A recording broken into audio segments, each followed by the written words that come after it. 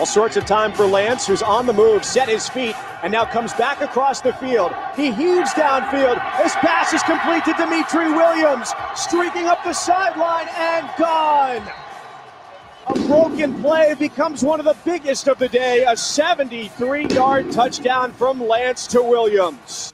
This is BetQL Daily, presented by FanDuel Sportsbook with the Joes, Joe Ostrowski and Joe Giglio from BetQL. Welcome back. It is BetQL Daily on the BetQL Network. We are presented by FanDuel Sportsbook. Joe G with you.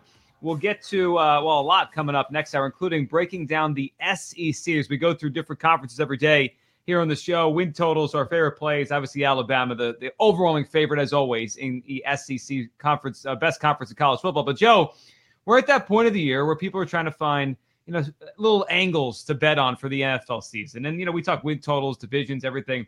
And we kind of touched on this about a month ago, some of our favorite plays for offensive, defensive rookie of the year. But how about dark horses? And now we're starting to hear about different players making marks in camp. Preseason will start this week. So I actually think the value on some of these guys we might mention over the next 10 or so minutes is now, because someone we mentioned today could have a big game on Thursday or Friday or Saturday, whenever their preseason game. And then all of a sudden somebody's like, oh, he's great. I gotta take him.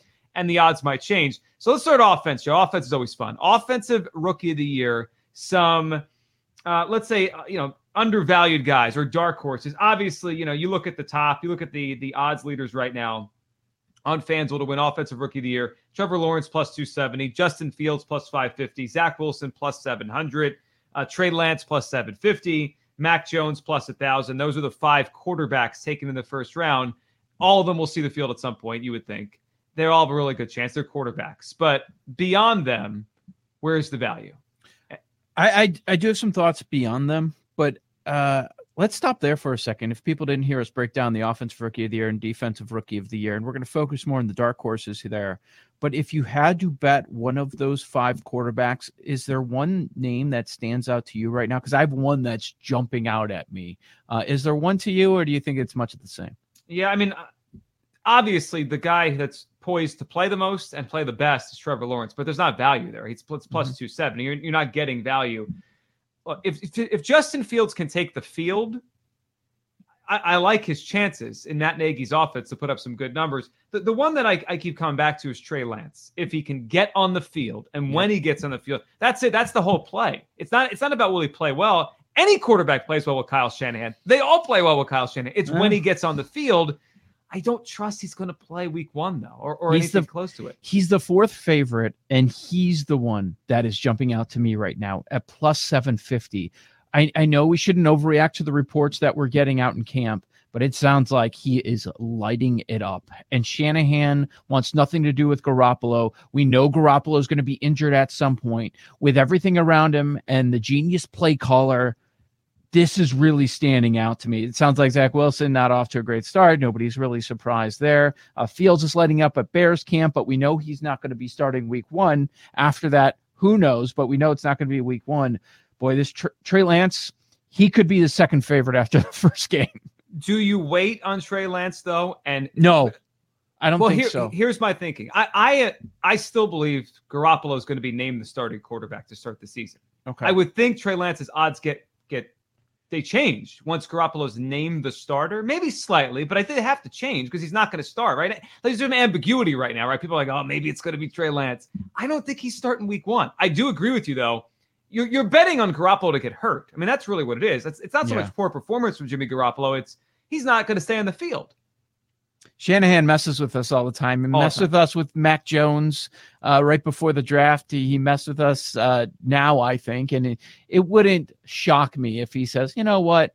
We want to be ready come playoff time. We think we have a Super Bowl ready roster, and we want to get him more playing time. And he's the better quarterback. So he won the battle in camp, and he's going to be our week 1 starter. That would not floor me. No, nothing. I mean, nothing that happens with Shanahan. I mean, you're right. For Mac, we did a month on Mac Jones. We thought he was 3rd pick of the draft. Yep. Never the 3rd pick of the draft. Not even close. He was the 15th overall. He was the 5th of these 5 quarterbacks. As far as value down the board, I do have one bet that is in, and it is no longer available. Just, hey, I'm talking about the San Francisco, back in San Francisco. Yeah, Shanahan running back, like you're going to tempt me. I know he's not the most talented player on the board, not the most talented running back, but rookie, go somewhere, work in that system right away. I took Sermon at 50-1. I would not touch him at the available number now at 22-1. But the one that is standing out here as far as going down the board a little bit is a running back. And it's worth noting, last 6 years, Offensive Rookie of the Year, 3 times quarterbacks, 3 times running backs, okay? Javonte Williams, if he's the guy in Denver, big improvement a year ago with their offensive line. They don't have the quarterback figured out, so they're going to have to lean on the run game a little bit. Melvin Gordon going into year number 7. Is there a year he is not missing time due to injury? Javonte out of North Carolina could be the main dude in Denver, and I like the thought of that at 29-1. Yeah, I'm going to compare him a little bit last year. The name is, I'm losing his name right now, Jonathan Taylor in Indianapolis, second-round pick. And eventually, right, that was Marlon Mack ahead of Jonathan Taylor. Marlon Mack got hurt. Now it's Melvin Gordon ahead of Javonte Williams. But as soon as Jonathan Taylor got in there last year, you were like, oh, here it is. And then he got better and stronger as the season went on. I could see the same thing with Javonte Williams. I like that one. If we go non-quarterback, well, one thing I want to ask you first, Joe, because I'm looking down the board here on FanDuel, and I know they're going to list high-profile players. It just feels so silly. And I guess I remember this back to I forget what year we're talking about, maybe 2010. Remember when Michael Orr, the lineman for the Ravens, had a good rookie season? Blindside, right, the story.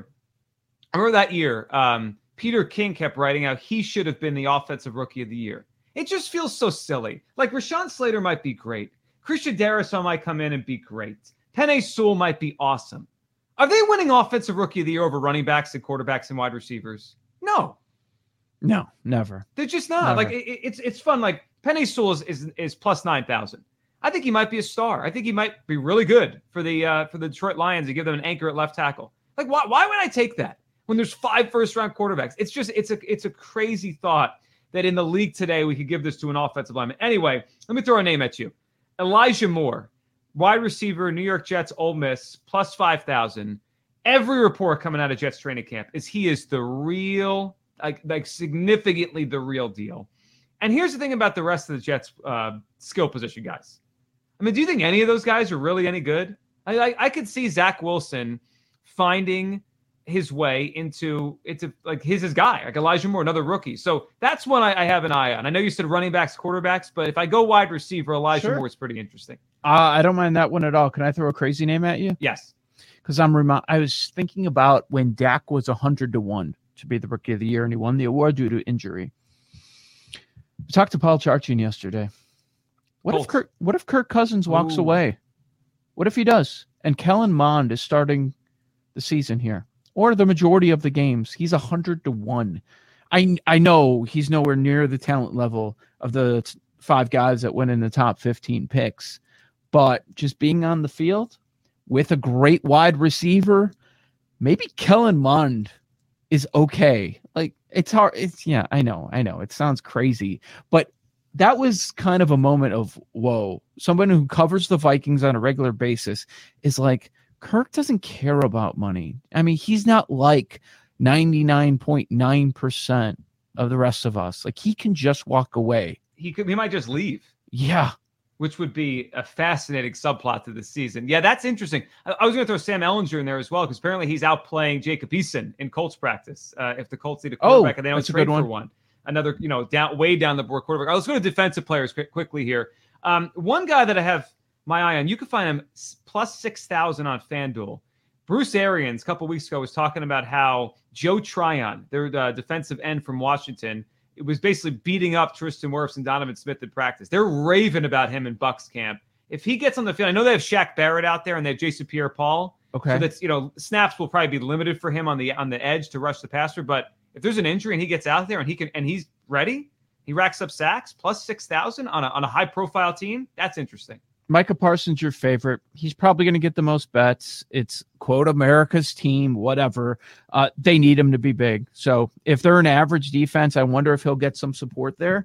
Last few years, it's been the big-name guys, Chase Young, Nick Bosa, Darius Leonard, Martin Lattimore as well. I like your Buck suggestion. It feels like you might be able to find a little bit of value on the board here, because what you're trying to figure out when evaluating this market is, okay, which defense is going to jump up and they could be top 5. If you give me the list of the top 5 defenses, I'll give you the list of names that have a good shot at winning Defensive Rookie of the Year. The other name to stand out is Asante Samuel Jr., and he's got Brandon Staley as his coach now. Think about who is the other player on the other side. What's his name? The corner on the other side of Jalen Ramsey. Williams. He emerged last year for the Rams. Yeah. The other corner. So like we have a defensive coach with a history of taking kind of a guy out of nowhere, and he became a star in his own right. Asante Samuel, 2nd-round pick, corner, going to start on a good defense with some good pass rushers. 33, that's pretty good. Pretty good. Yeah, and obviously he's got the bloodlines. His dad was an amazing cover corner, Asante Samuel.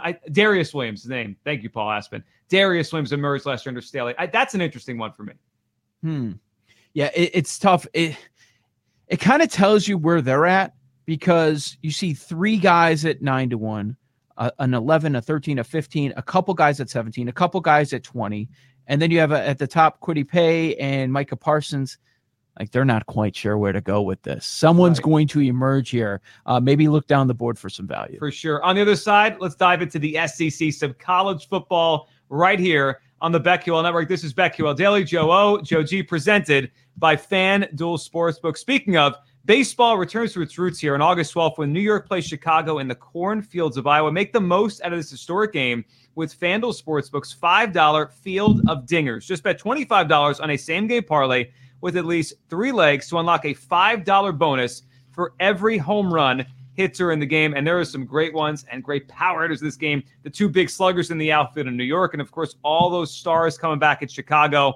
I will take Chicago in the game and a whole bunch of home runs. So lock in your parlay and be part of history on August 12th. If you haven't tried FanDuel Sportsbook yet, new users can place your first bet risk-free. That's right. New users get up to $1,000 back at SiteGrid if your first bet doesn't win. Download the FanDuel Sportsbook app today. Use promo code BetQL so they know we're saying that's promo code BetQL.